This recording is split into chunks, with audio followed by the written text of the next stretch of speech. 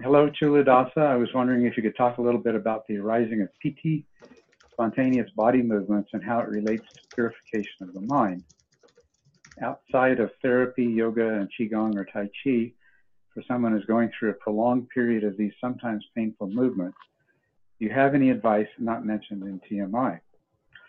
Will just sitting with the movement and energy eventually, over time, release the blocks that are causing it, or will it sometimes require other methods?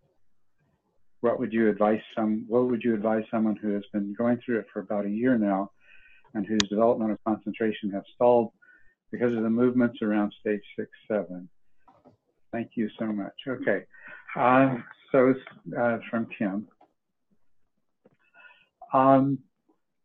Actually, for most people, just meditating through the movements is all that's necessary.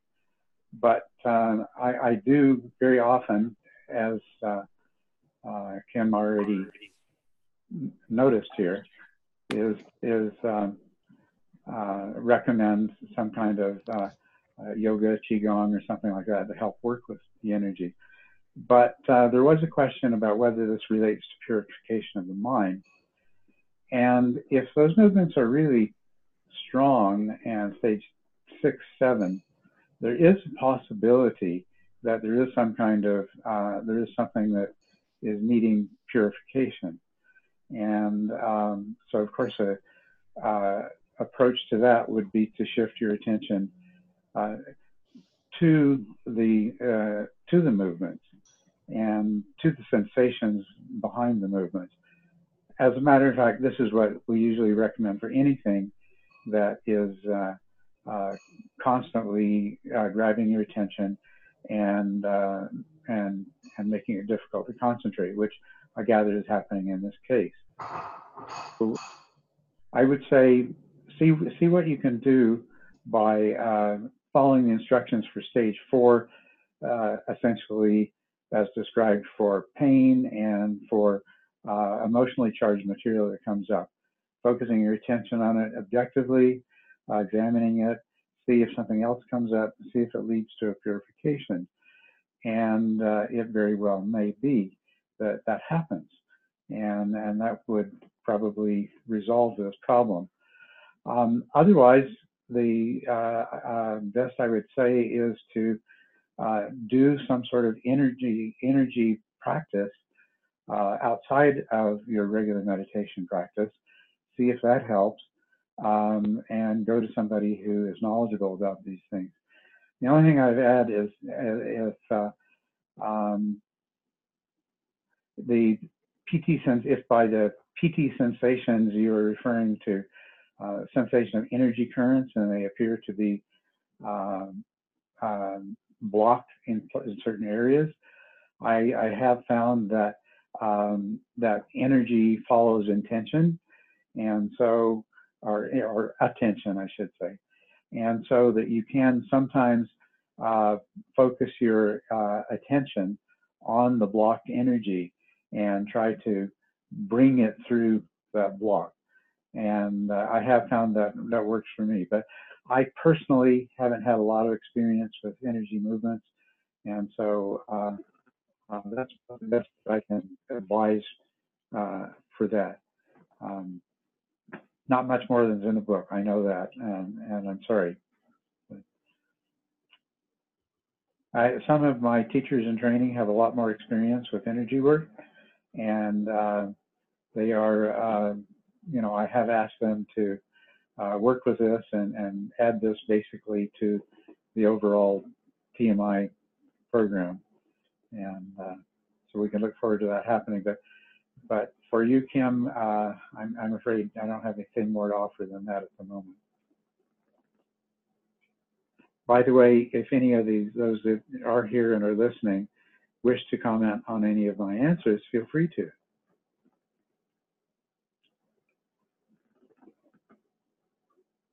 So the next question that comes up is from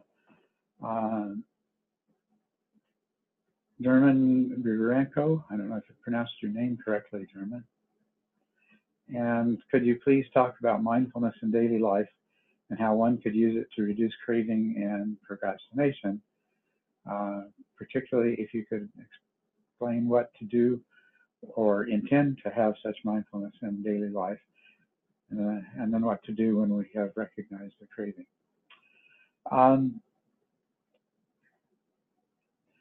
And there is a response referring to a weekend workshop I did on the path to awakening in daily life. And that, of course, would be a good resource. I don't know if German has looked to that. I see that something from German comes up a little bit later here. Practicing mindfulness in daily life really parallels very much developing sustained attention and peripheral awareness in meditation. You have the intention, you do it for short periods of time, and then you find you've forgotten it. And then later on, you realize that you have forgotten it. And a lot of developing mindfulness in daily life is to just work through that in exactly the same way that you do the first four stages described in TMI. You're going to go through periods where you wake up in the morning and you have a clear intention to be mindful during the day, and 6 o'clock in the evening you realize that you haven't been mindful all day. Very similar to coming out of mind wandering. But the thing is to treat it in the same way, and you will develop the ability to have more mindfulness. Now there is a very powerful practice that's described in one of the appendices of the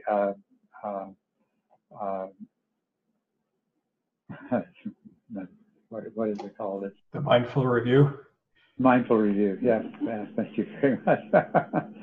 The mindful review practice, we introduce it later on in the book, but it's something that you could start applying very early on. And really, that is what you want. I like to say that's why we call it practice. Having mindfulness on the cushion is one thing, but having mindfulness in daily life is what we're really interested in doing. Whenever you become aware of craving in any of its form, then that's a major step right there, just to be aware of it. Examine it, investigate it, be mindful. If you end up acting out of craving, be mindful of the consequences of that. And what you will notice, if you are mindful, is that acting out of craving is ultimately not satisfying. It usually leads to more craving, but also very often leads to other problems and disruptions in your relationships with others and in your own enjoyment of the rest of the day. So this would be an example of how you can use mindfulness when it does arise, to examine the arising of craving. If you can, examine the self-centered origins of it, and most particularly examine the consequences of it. Reflect on the non-immediate consequences of it, in that each time you succumb to craving, that you increase your bondage to craving. And each time you act out of self-centered motivations, you increase the strength of your clinging to self. So just simply reflecting on those things can be quite helpful. I hope this is helpful to you, German.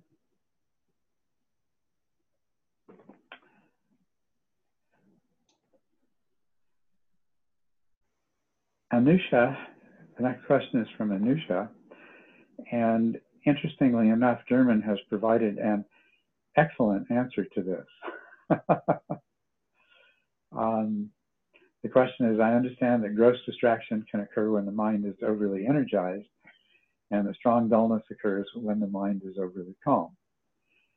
Does this mean that gross distraction and strong dullness always occur independently from one another, or can they ever exist simultaneously? And I can give the short answer to this question is that they most definitely can occur simultaneously. Strong dullness predisposes to gross distraction, and gross distraction can make one more vulnerable to dullness, which can increase and eventually become strong dullness. So the simple answer is that yes, they can, and not infrequently do exist simultaneously. The other point that's important to make is that gross distraction is not necessarily directly linked to an overly energized mind. It's just that an overly energized mind is more prone to distraction in general, and with more distraction in general, this creates a greater opportunity for something to arise, which has a strong enough attraction that it captures attention and becomes a gross distraction. So, and this is something that German covered in the answer there,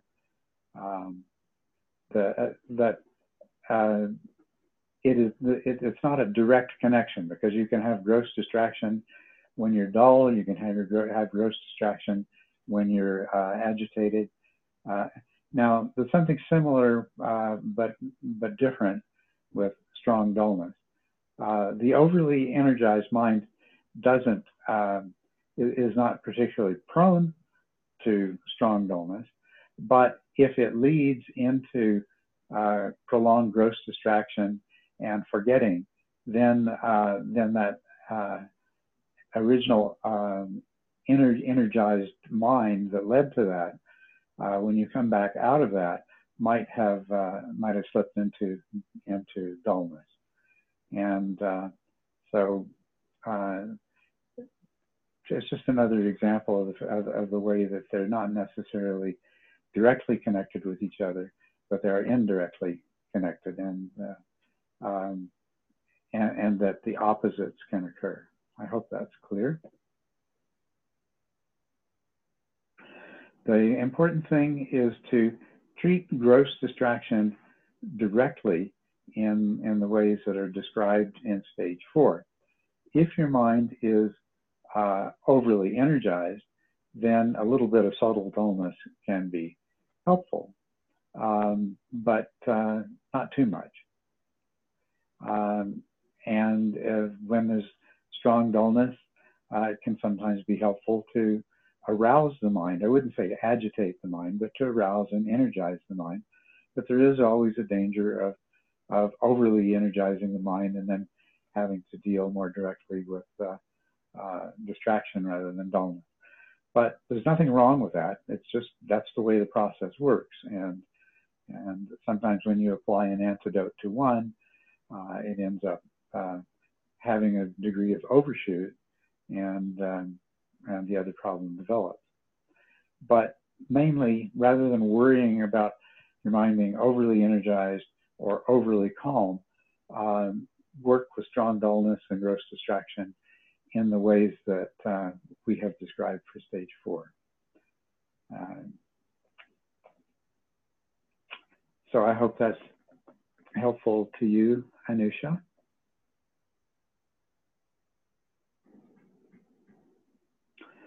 Now, Flo has a very interesting question.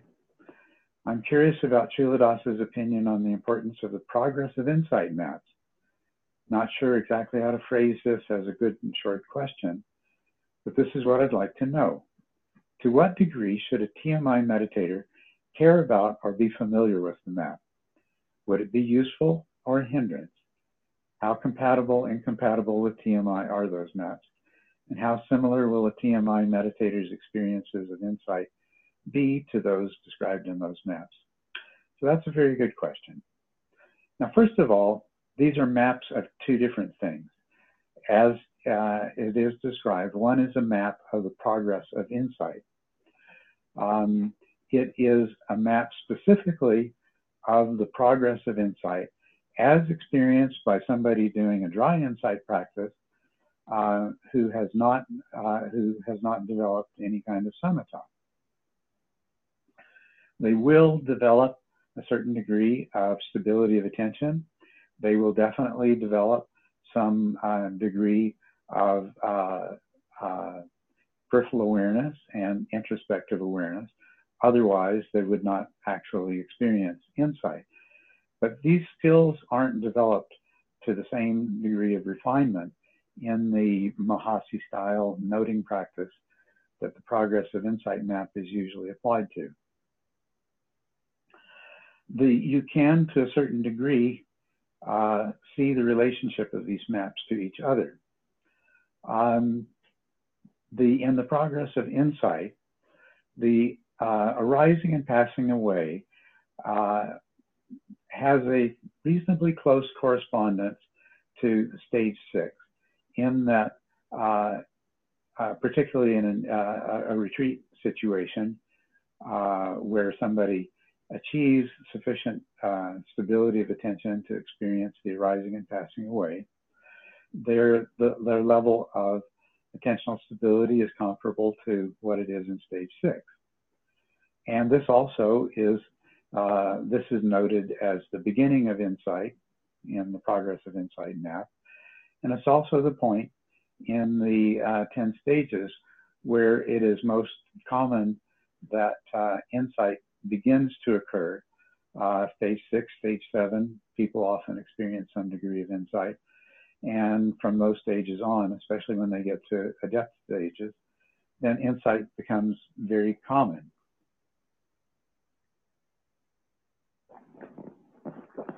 One other important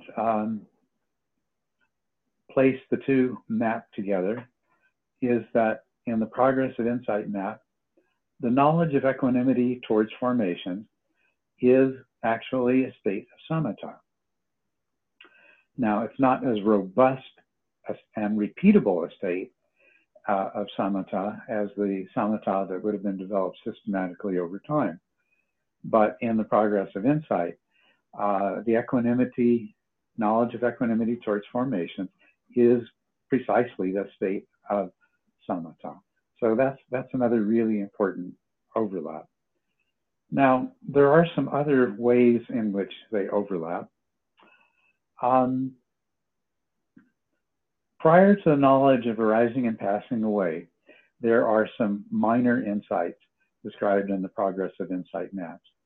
And all of these will be realized and experienced by anyone doing the TMI practice. Certainly from stage 4 on. Usually it's at stage 4 that these become apparent, and they become much stronger by stage 6. Then when somebody has an insight experience, now in the progress of insight map, it's based on one particular method, dry insight practice. And what follows the knowledge of arising and passing away is the knowledge of dissolution, which is an insight experience of impermanence, which can, but doesn't always, lead to insight into impermanence, which is something that's not always noted in the progress, in various modern discussions of the progress of insight maps. But it is an insight experience of impermanence. And this can happen, insights into impermanence can happen in this stage 6, 7, 8 level of the 10 stages of TMI. And so there is a correspondence here, but there's a difference. That somebody practicing TMI might also, rather than experiencing insight into impermanence, might be insight into interconnectedness, might be insight into emptiness, might be some degree of insight into suffering. The The development of samatha develops mental skills and predisposes a person to recognizing insight experiences that occur, and these actually occur fairly common. It predisposes to much stronger insight experiences during meditation, and it makes it more likely that the meditator is going to recognize this as something that is outside of their normal experience and requires further investigation, which will lead to essentially becoming an insight. Now, when somebody has a taste of insight, to the degree that it touches upon insight into no self or emptiness of self, which is what insight into impermanence does as well, then it's likely to trigger the reaction that is described as the dukkha jnanas in the progress of insight maps. Knowledge of misery, or knowledge of terror, knowledge of misery, knowledge of disgust, and then re-observation and so forth. The difference is that in a person practicing samatha, that they would probably already be less attached to the notion of self than somebody doing a dry insight practice.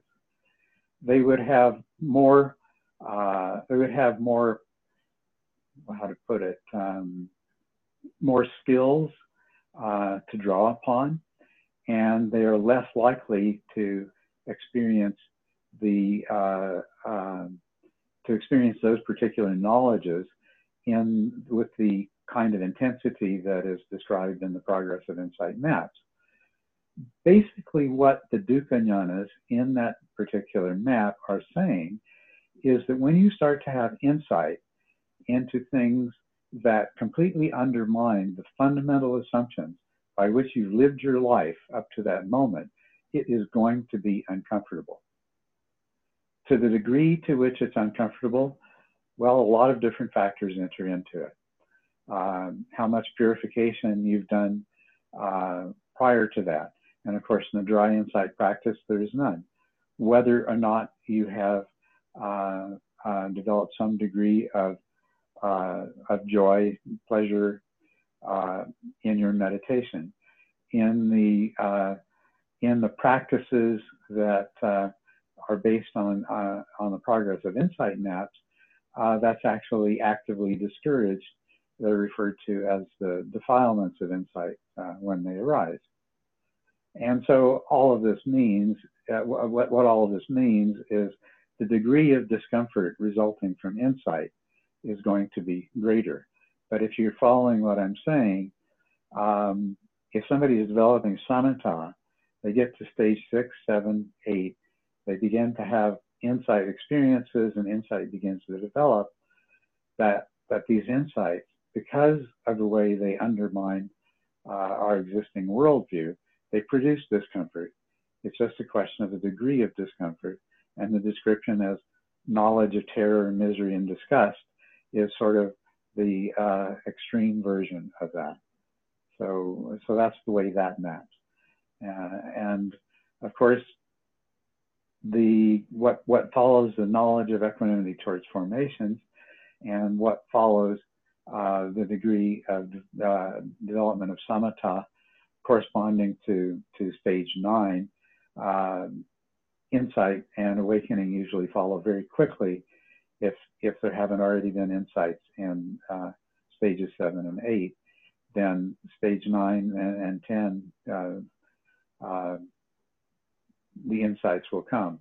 And of course, a person at these stages is much better prepared to deal with those insights. They essentially have those insights while already being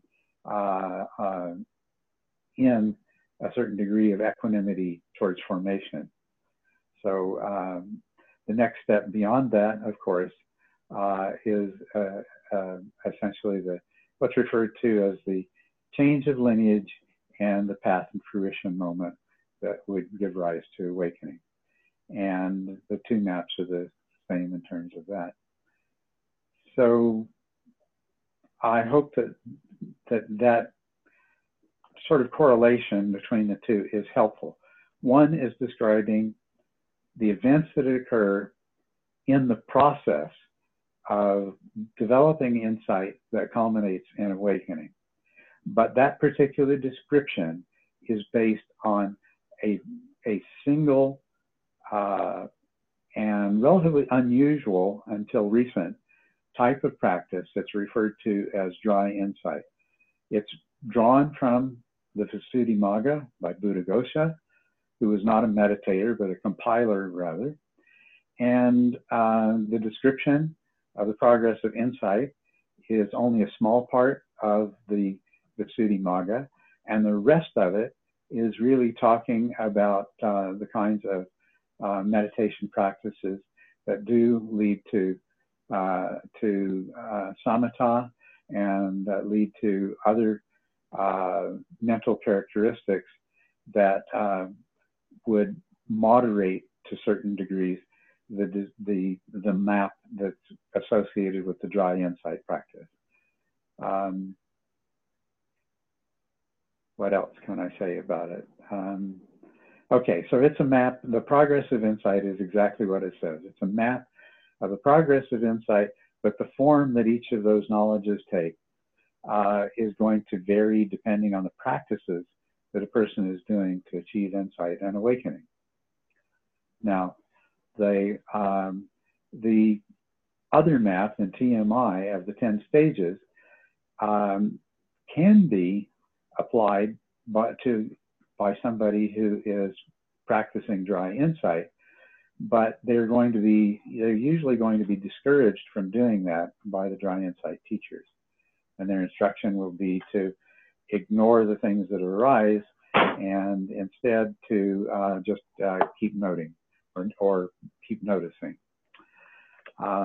Would it be useful or a hindrance to know about both of these? I think it's very useful if you have an understanding of both of them and you understand the relationship of them to each other.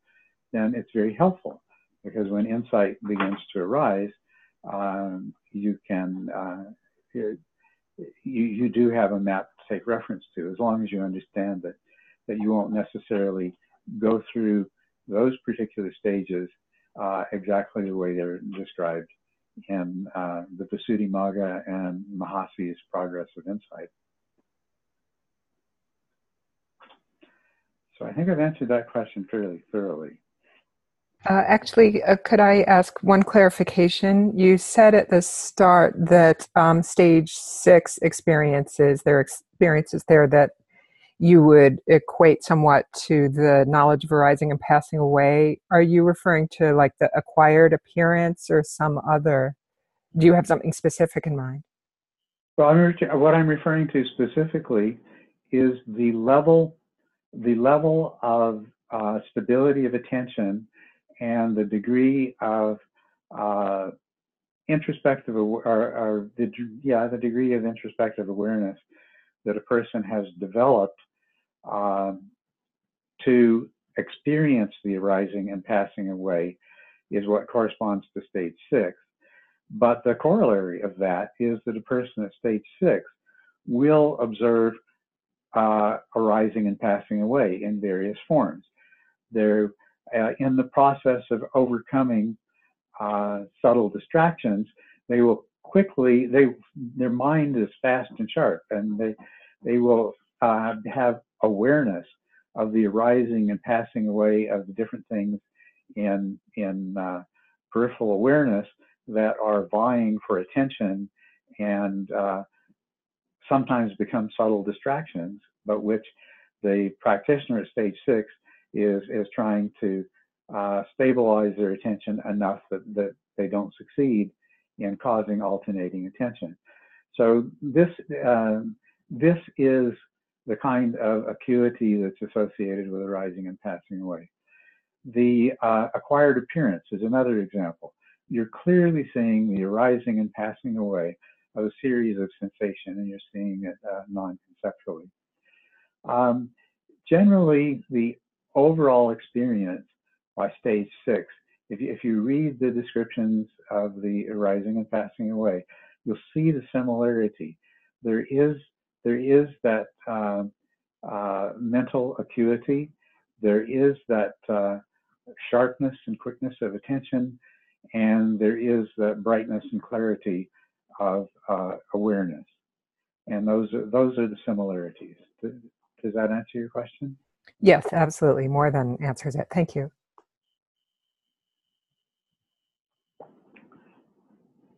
Great. Another question here from Malte Malm, and I apologize to anybody whose name I mispronounced. I know you have familiarity with some of Jeffrey Martin's work. As someone who's taken his course, I'm interested in what you have to say on location optimizing tailoring. This is something that Jeffrey emphasizes a great deal, that further not always equals better when going further on the continuum deeper into realization. For example, Jeffrey advises not to go much further than location 2 if you're running a business, as location 3 and 4 wouldn't work that well in that role. While I've gotten the impression that you tend to encourage deepening as an exclusively positive thing, or at least I haven't heard you talk about stopping at a certain point. I'd love to hear you take on negative aspects or deepening in realization, particularly in regards to work, self-employed business owner, and family life, as I'm pondering what goals to set for myself and my practice. I totally dig both TMI and Finder's Course perspective, but I'm kind of wondering how to reconcile, integrate the two.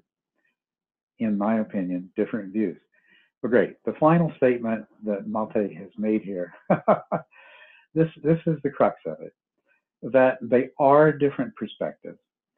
And there was initially an attempt by almost everybody who looked at Jeffrey's 4 locations and the traditional 4 paths to try to map these onto each other. And the more people, by the way, Jeffrey's a friend of mine, and he's not a Buddhist, and he doesn't, he's not necessarily claiming that they map onto each other. He just has remarked, as has everyone else that's looked at what he had, the information he's made available, that, wow, that there is kind of a similarity there. I wonder if they're really the same thing. But the more serious practitioners who do the Finder's Course, the more it becomes clear that those locations do not map in any direct way onto the 4 paths, although there is some overlap. And Jeffrey's map has much more to do with states and experiences, while the 4 paths have to do with permanent transformations that occur as the result of cognitive shifts taking place at a very deep intuitive level. And so, yes, there are experience and states induced by the practices that have been put together in the form of the Finder's Course. And there are likewise similarities in the experiences and states reported by the original cohort of so-called awakened beings that Jeffrey based his map on. Similarities of experiences and states is not the same thing as similarities of cognitive shift and permanent transformation. So I think this cuts to the first part of the question. Now, I really owe it to everyone who's done the Finder's course and talks to me about it, and I owe it to Jeffrey and I owe it to myself to become much more familiar than I have with the additional information that he's providing in the Finder's course and subsequent to it. And so I have to confess that the particular question here, Jeffrey advises not to go much further than location 2 if you're running a business. I had never heard that before. And I find that very interesting. And I think it points very much to the kinds of differences that I just discussed earlier between the 4 locations and the 4 paths. Without spending a lot of time going into a lot of detail, especially the kind of detail that I don't think would be appropriate in a forum like this, I'd like to put it this way. The Buddha himself was called upon by powerful people, many of them kings, for advice. Somebody whose advice carried that much clout, do you think that realistically that they would be not capable of operating a business? If you look at the size of the Sangha that the Buddha managed over those many, many years, and the relationships with other teachers, the relationships with the people that supported his Sangha, who created places for them to spend their winter rains meditations and all of those sorts of things. I mean, this all reflects the abilities of a very, very competent person who's very capable of working with other people very skillfully. And I think running a large Sangha of mendicants and having locations and sponsors in numerous cities and providing advice to rulers and powerful people of different kinds, I think that answers the question that there's absolutely no reason why somebody who was at 3rd or 4th path wouldn't be able to function quite effectively. Now, their interests and their motivations might change very dramatically. They might not be nearly as interested in making money as in doing things that are beneficial in the world. And that might create all kinds of shifts in the way they manage their business or the kind of business that they chose to do, and so on and so forth. So it would definitely affect it. But, what comes to mind just at the moment is Daniel Ingram, and he likes to attack the model of the Arhat, or the awakened being, that says that they're incapable. What does he call it? The emotionally crippled Buddha. And Buddhas and Arhats and Anagamis are anything but cripples, emotionally, intellectually, or otherwise. Now, some of the states that Jeffrey talks about, and yeah, I'd really like to sit down with Jeffrey and say, so what is it about these the mental states and the experiences people have in locations 3 and 4 that would make you advise people not to go further than that? And until I have that constant conversation with Jeffrey, I'm somewhat limited in my ability to answer that question. But I can say without a doubt that although there will be a very profound shift in the motivations and the way that somebody at 3rd or 4th path conducted their life as a layperson in business and in a family, it would not be that they were incapacitated or incapable or couldn't do it ineffectively or couldn't do it effectively. Culadasa, can I make an observation? Yes.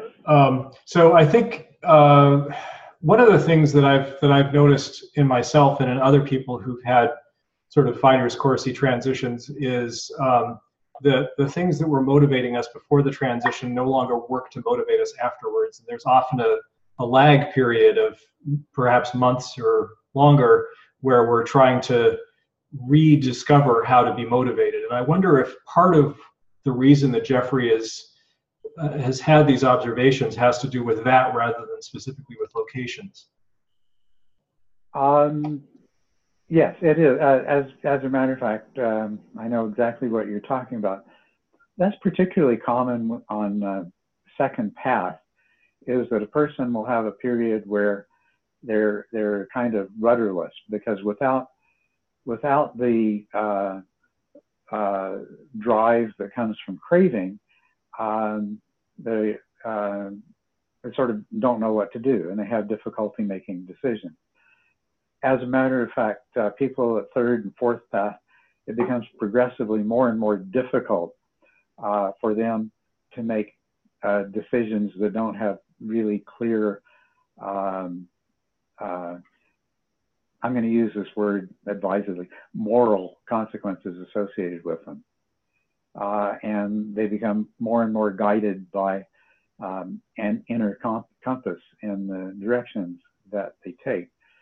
But yes, one of the things that people often experience for a while, and it's in the category of states and experiences, it's not characteristic of second path, but something that people usually have an experience of that can last for a few weeks or a few months, is a sort of sense of rudderlessness in terms of their life, their relationships, things like that. Not really quite knowing, not having that prior drive to go in particular directions that were primarily motivated by craving and a more self-centered perspective. I'm explaining a little more in detail what I was referring to. There are states and experiences that happen in all of the four paths that are also described as occurring in Jeffrey's locations. But I'm not sure that the result, sometimes they're the result of the same kinds of things.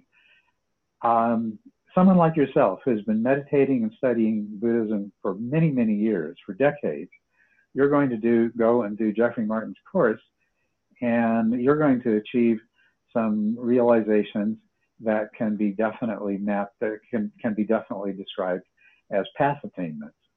Somebody who's never had that background doing the Finder's course might have some experiences.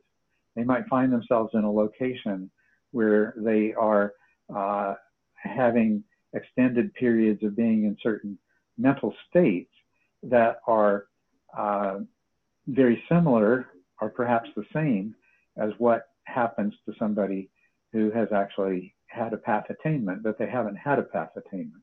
Does that make it clearer, what I'm saying? So I'm not surprised at your experience, because I think that your transition, I know you, and your transition involves path attainment as well. But I don't think that's necessarily the case. And I think that in the later, or I don't know if the word is higher, but in the later locations that Jeffrey describes, there tends to be more divergence. But there is a categorical difference between a person in those locations who has no prior experience of meditation and Dharma, and people in those locations that come to the Finder's course with a background of meditation and Dharma. Thanks.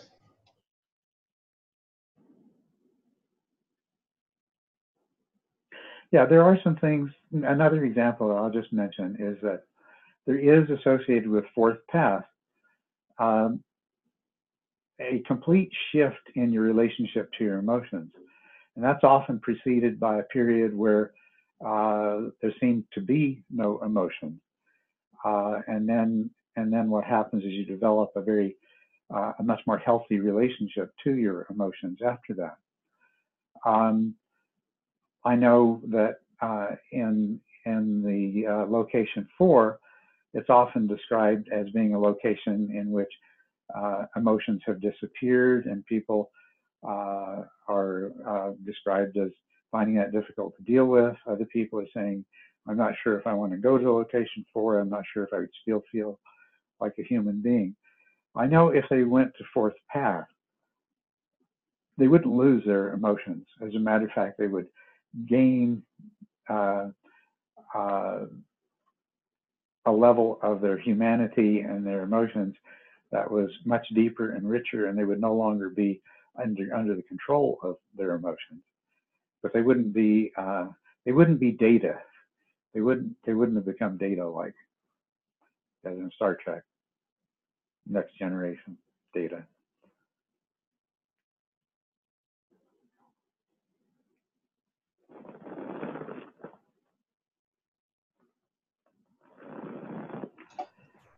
So here's another question. I listened to your Path to Awakening in Daily Life and found it really helpful.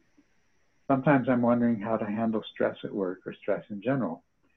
If I'm, for example, at a job where it's kind of stressful, but I also know I can learn a lot and become skilled to help other people in need in the future.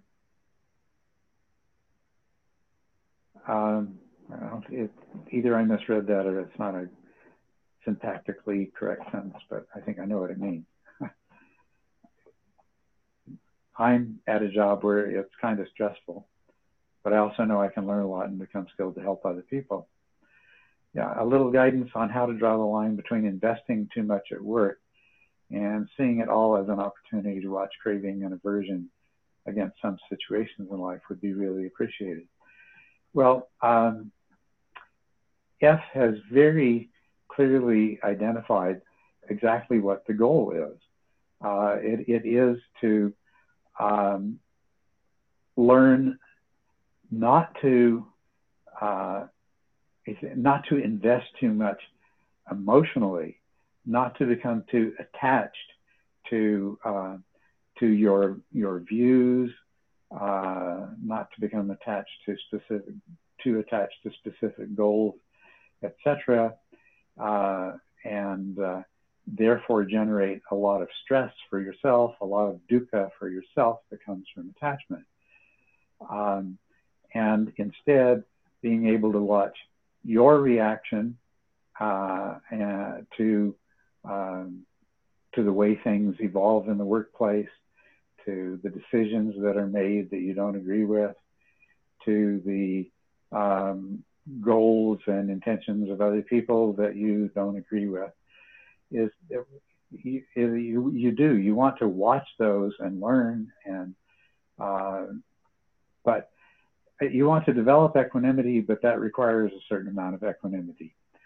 The only way that you can do that is to gain some objective distance between yourself and your emotions, between yourself and your attachments, between yourself and the aversion, desire that arises in those situations.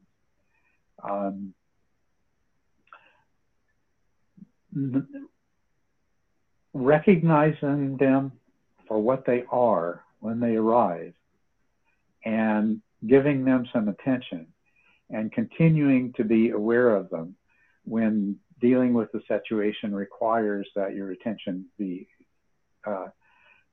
involved elsewhere. That is the way to make the changes. And as I said earlier, and about mindfulness in daily life, reflection plays a huge role in this. So you find that you've become too emotionally invested. You find that you've experienced aversion and other negative states. If you can, and you might not have had any mindfulness during the events that was happening, but then afterwards you recognize that you're upset for hours afterwards, that you were in a good mood before and it's kind of spoiled your day, that your emotional reactions are interfering with your ability to concentrate on other tasks that you need to do. Apply your mindfulness to that. And hold that in attention and acknowledge that consciously.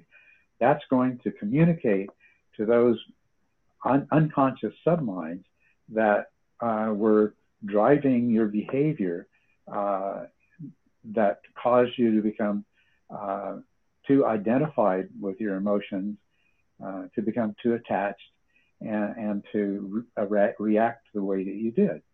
In your reflection, you can relive the experience and you can look at the consequences, and it just becomes really obvious that, wow, that's exactly the kind of thing that I'd like not to do in the future. That's exactly the kind of way I'd like not to be in the future. And that's going to leave an imprint, and that's going to help you the next time. And if I refer you to the Magic of Mindfulness interlude in The Mind Illuminated, I basically describe that process in detail. And I hope you find that helpful. Once again, I'll just say, as I did before, you will see so many similarities between developing these kinds of skills in your daily life and the process that you went through in developing that same set of skills in sitting meditation. It's just the sitting meditation is a very refined and isolated environment in which you're doing it. Out there in the world, it's much tougher, but that's what you're doing, is you're going to go through the same stages, and you're going through the process is similar, and yeah. But keep in mind, reflection is something that is extremely valuable in the daily life. Take some time each day to reflect on your lack of mindfulness, your emotional overinvestment, your identification with your ideas and your views and your beliefs, and your reactions in terms of craving.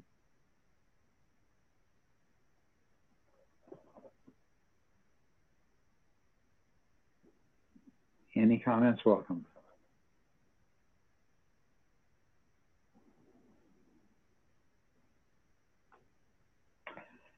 Okay. Did you see, sorry, Walter's question in the chat? Oh, in the chat.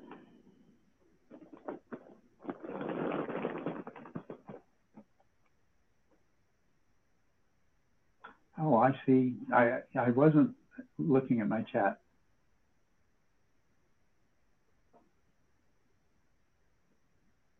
Okay, Walter's question. I'm working around stage 5 and I'm uncertain about the comment regarding the characteristics of subtle dullness, specifically the comments about keeping the breath sensations clear and vivid. The sensation of the breath tends to become very smooth and uniform when I've arrived at this level of concentration. And I was wondering if the level of concentration, and I was wondering if the smoothness is in any way irreconcilable with the concept of clarity, since subtle dullness is described in so insidious. Yes, I would be very suspicious of that smoothness, because you've observed the breath. It is a sequence of very distinctly different sensations arising and passing away. Now, yes, there is a smoothness to it, which is really more any process that you can think of that it consists of a series of events that are quite distinct from each other, but yet unfold repeatedly in the same way, has a certain smoothness to it.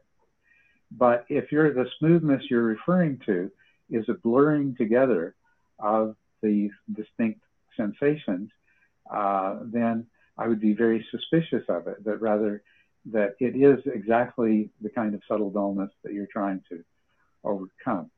There should be, the subjective experience should be that there's a certain brightness and clarity, which you can choose to pursue, or you can choose to just let be there and you know that it's there. But that is what is distinctive of increasing the power of your attention and awareness. Is it's more vivid, it's more clear, it's more, yeah, like I say, the reason I use the word brightness is it's as though the wattage had been turned up on the light that you were examining the phenomenon with. And it has a similar counterpart in the quality of your awareness. I see something from Malte as well here.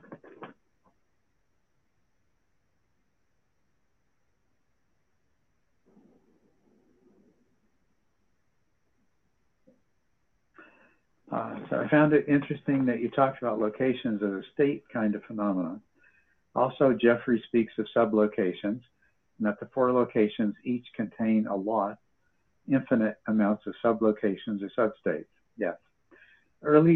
Either way, thank you for your input. Okay, well, you're welcome, Malte. Yes. And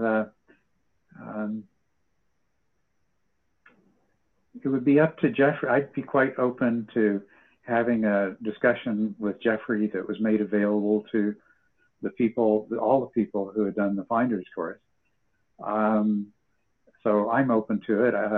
The question of whether or not Jeffrey would be, I suspect he would be, but until somebody approaches him and goes to the trouble of setting it up, we won't know. I'd love to do that, so. All right, I'm gonna go back to the questions here.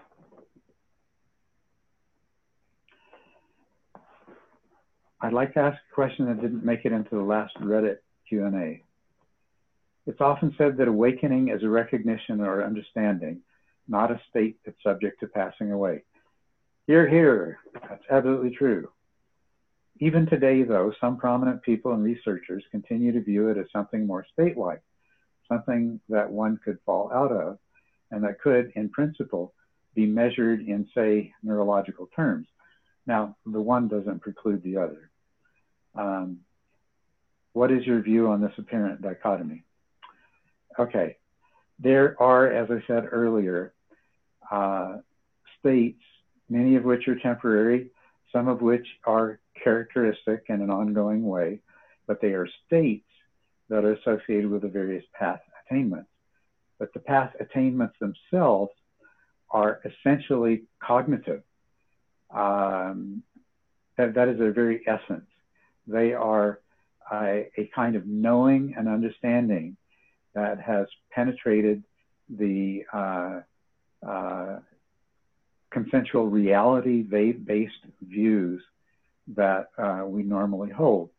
And the analogy that I use is from The Wizard of Oz, when Toto pulls back the curtain and Dorothy sees the wizard is really a pot-bellied man with a bunch of fancy gadgets to make loud voices and big noises and stuff.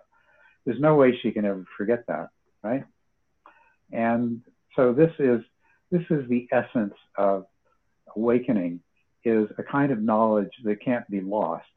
Well, it can be temporarily forgotten, but it can't stay forgotten very long. um, to resort to the mind system model. There are parts of the mind that can have gained that knowledge and understanding, but a person can find themselves in a situation where the parts of their mind that are involved with that, that are triggered to be present and that are involved in dealing with that situation, do not yet have not yet achieved that level of understanding, that cognitive shift. So that's why it can appear to be something that somebody would fall out of, but it's not. It's knowledge, and I'm sure if I thought about it a bit, I could come up with other kinds of, well, yeah, first thing that comes to mind is, you know, the world is round, but you find yourself looking at maps, planning trips, standing outside, watching the sunrise and moon set, and you're thinking of it in terms of a flat world, you know. So even though at one level, you know, the world is round, there are lots of situations where you forget that. If you were an airline pilot and saw the curvature of the Earth on a daily basis, or an astronaut who spent weeks or months in outer space looking at Earth, believe me, you're not going to ever forget it. And that's the kind of deepening of the knowledge that takes place that's associated with awakening. So people who speak of awakening and of past attainments in terms of experiences and states, I feel like are totally misunderstanding. Yes, there are particular states that are associated with the past, some temporary and some more persistent, but they're just states and they're not the essence of the past. And somebody can fall away from that completely and never experience those states again. The classic example would be what somebody describes as a peak experience. They have an experience of oneness of everything, of dissolution of the sense of separateness. It's profound. It lasts for hours. It perhaps changes to some degree the way they think about things, but there's no way that that state recurs. Of course, they often end up pursuing a spiritual path because they would like to get back to that place on a permanent basis. Well, they can if they achieve the insight knowledge, and that knowledge penetrates to the deep intuitive level so that it changes the way they perceive the world. Then, rather than having been a peak experience that was wonderful but fell away, then they have something that is much more ongoing. And that state may be more or less intense at different times, but it never disappears again because it is cognitive. But it's not, I have to really stress this.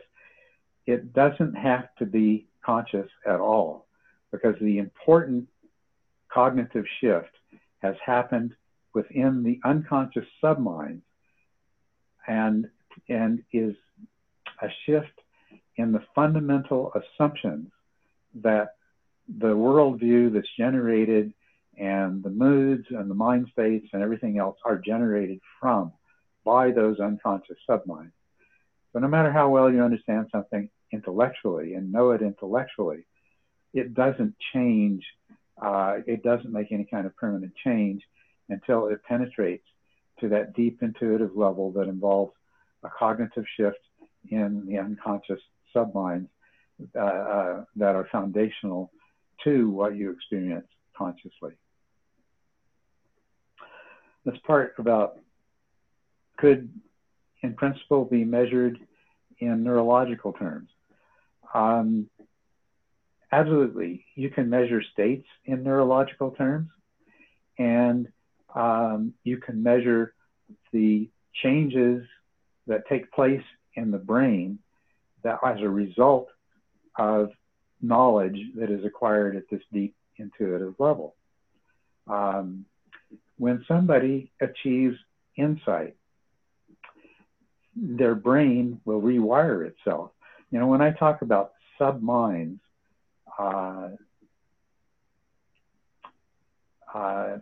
undergoing a fundamental cognitive shift, in neurological terms, that means that there are neural circuits that are undergoing a kind of rewiring, restructuring in their function.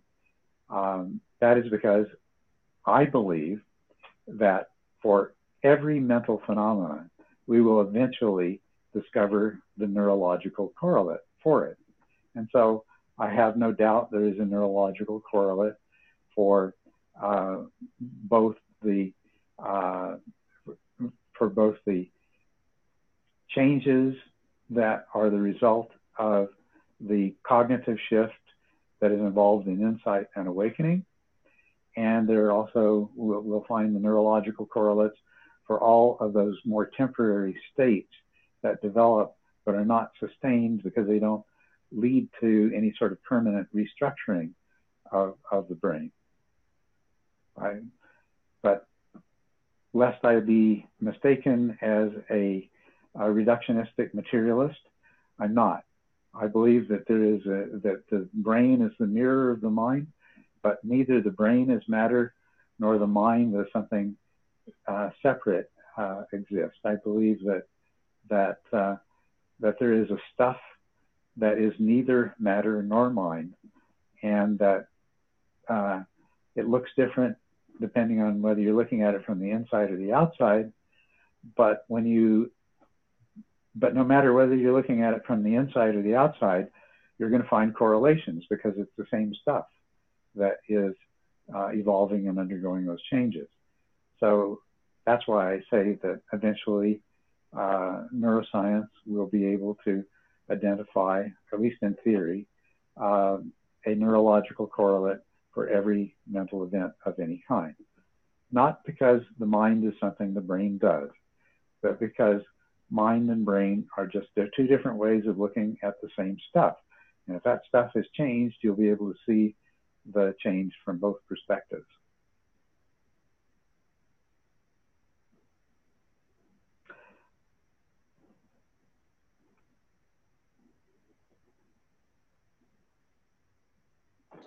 Let me go back and see if anybody's put anything in there.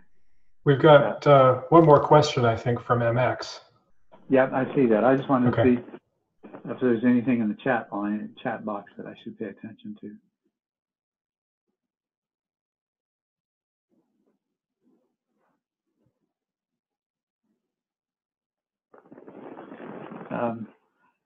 I think I'll go back and answer the last question here. I think Walter has a question to everyone, and I think everyone is the right person to answer it. Okay, MX. I'm having trouble applying mindfulness to my health conditions off the cushion. Formal practice helps greatly, but as soon as I need to return to a complex task at work, the dread and pain get overwhelming and motivation tanks, and I'm not sure where to anchor my focus.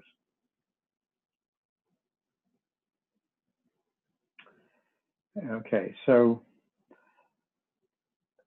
MX, I believe what you're saying is that when you're sitting on the cushion, you have health conditions that probably produce both pain and perhaps unlimited functional ability. We'll assume that pain is one of the more difficult aspects of it. So you seem to be saying in formal practice, you can stop identifying with the pain. You can stop generating the so-called second arrow of suffering in response to the pain, or at least greatly attenuate the degree to which you do it. But then when you go back to work, then you find yourself once again identifying with the pain and struggling with a lot of dukkha as a result of it. Your motivation tanks. I'm not sure. You might be saying that what good is this if I can do this when I'm sitting, but I can't do it in my daily life. Now, where you start to point towards the answer yourself is, and I'm not sure where to anchor my focus. Well, if you're doing some kind of complex task at work, then that's the place to anchor your focus to the degree that you can and allow the health conditions to be there in awareness, but not identify with them. Identification with them happens when they start to receive attention. And so the ability to anchor your focus is really going to be a very important part of this. Now, what that may entail is that you're going, when you find yourself being overwhelmed by your health condition in the course of trying to work, if your work is such that it allows you to, is to take a few moments to refocus your attention, use the breath at your nose if that's what you use in sitting meditation, and see if you can't at least get a bit closer to that place that you are in meditation, where you're in an objective perspective. You're not identifying with it, but you're just looking at the pain or whatever it is. You describe it as dread and pain, so let's call it pain. You're looking at the pain in an objective way for a little while, and then see if you can go back to your work while the pain remains more in the background with more of that sort of objective quality and less identification with it.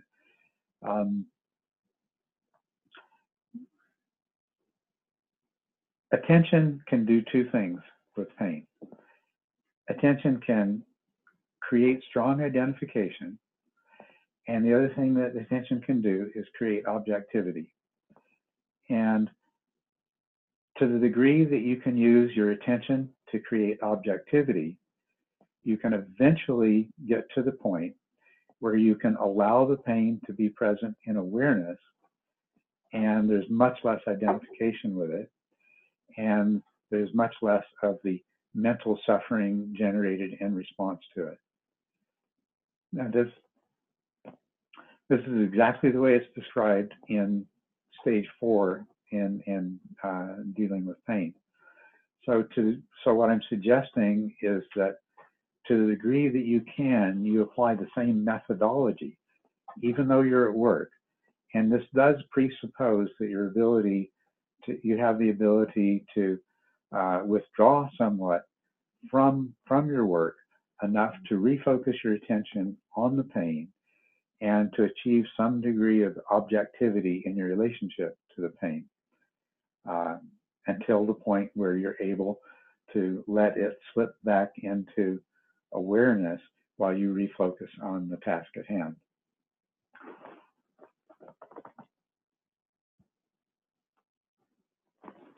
And please don't get discouraged if you find that difficult to do initially, because remember, it's very difficult to do sitting on the cushion. Most people, they spend their first few hours of trying to deal with pain, being able to do it for gradually slightly longer periods of time before they finally give up and they have to move or do something else to relieve the pain. So in your daily life situation, you're going to go through the same gradual process. You're going to have the feeling that, oh, well, this works for a few minutes, but it doesn't work but it's not a permanent solution. Well, no, but you'll get better at it as time goes by. And so trust in the process and just apply the method. Walter has a last minute question.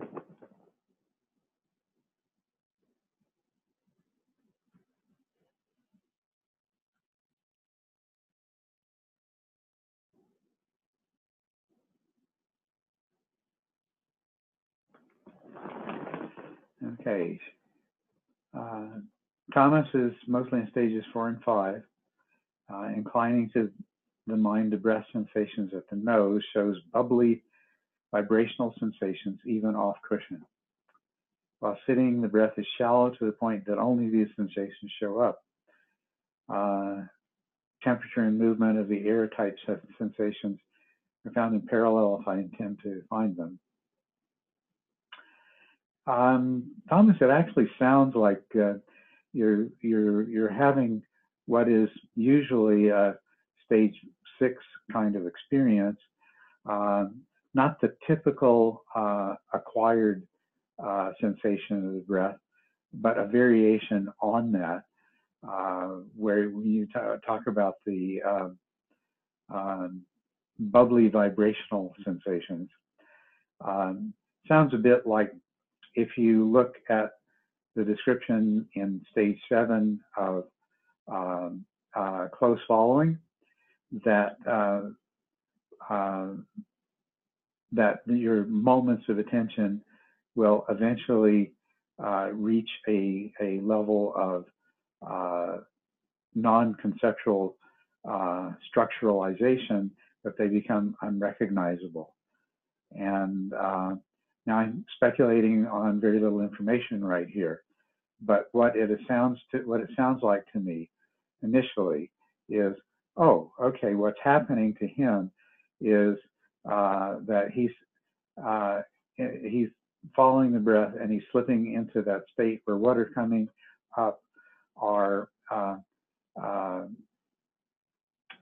these moments of consciousness in which very little minding has taken place, and they are essentially not recognizable in the usual sense.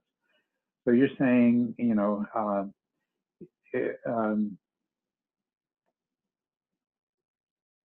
yeah, the shallowness of your breath is something that's very characteristic of that as well.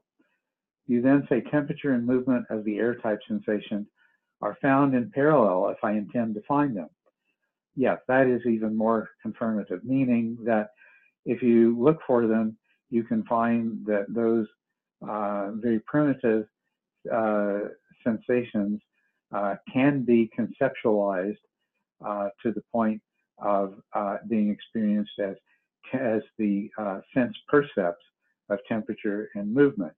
And probably if you look a little closer, you can get them to start becoming sensations of the breath.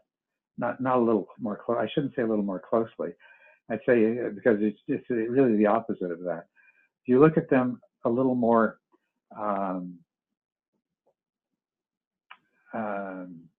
from a little greater distance, then you'll find the conceptualization into in-breath and out-breath will probably return. Is it okay if I focus on these first? I would say yes, but then don't get caught up in doing that. Remember what you're trying to do. If you're mostly in stages 4 and 5, then the main thing that you're concerned about is gross distraction and gross and subtle dullness. So keep your mind on track, or keep your behavior and meditation on track. You can focus on these things, you can explore them, but never forget that the reason you're sitting there is to get to the point where you no longer have gross distractions arising, and where you have overcome gross dullness or strong dullness, and you are working on eliminating subtle dullness, and instead achieving a higher degree of sustained mindfulness. When you're having if we were doing a face-to-face interview, one of my questions would be that when you're having these experiences, what's happening to your peripheral awareness? Because if your peripheral awareness has collapsed, then there actually is some subtle dullness there, and all of your mental energy is going into your attention, and you have enough mental energy that you're managing to come up with these bubbly vibrational sensations or the sense percepts of temperature and movement. And if that's the case, then you don't want to keep focusing on this. What you want to do is to whether these altered sensations arise or not, you want to make sure that while keeping your attention focused on them, and rather than becoming distracted, that you make sure that you have strong introspective awareness. And I would go for a strong metacognitive introspective awareness. I know you're listening, so maybe you can respond just to tell me whether this is helpful.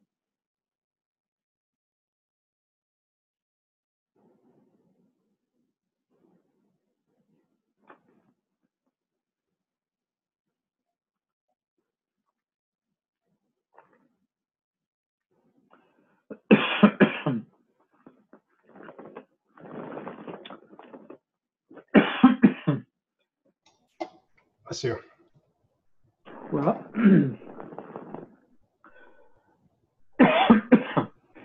sorry, something went down the wrong pipe over there.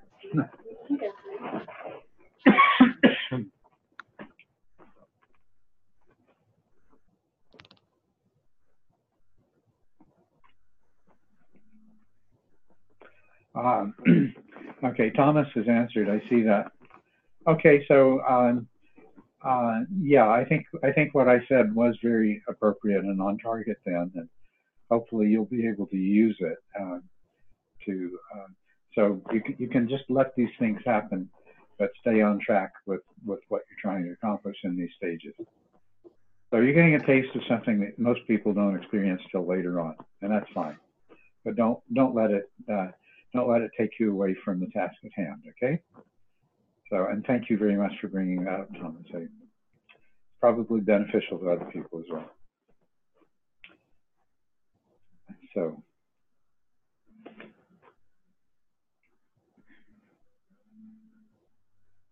I think we've exhausted the questions. I think so. I enjoyed this session and look forward to the next one. I thank everyone who submitted questions, and I thank those of you who came to listen in on this discussion. And I most especially thank all of you for your Patreon contributions. Thank you very, very much. And I know it's going to make a tremendous difference to my work in the future. So I can't thank you enough. Thanks, Culadasa. Thanks a lot. Bye-bye. Bye. Enjoy the rest of your day. You too.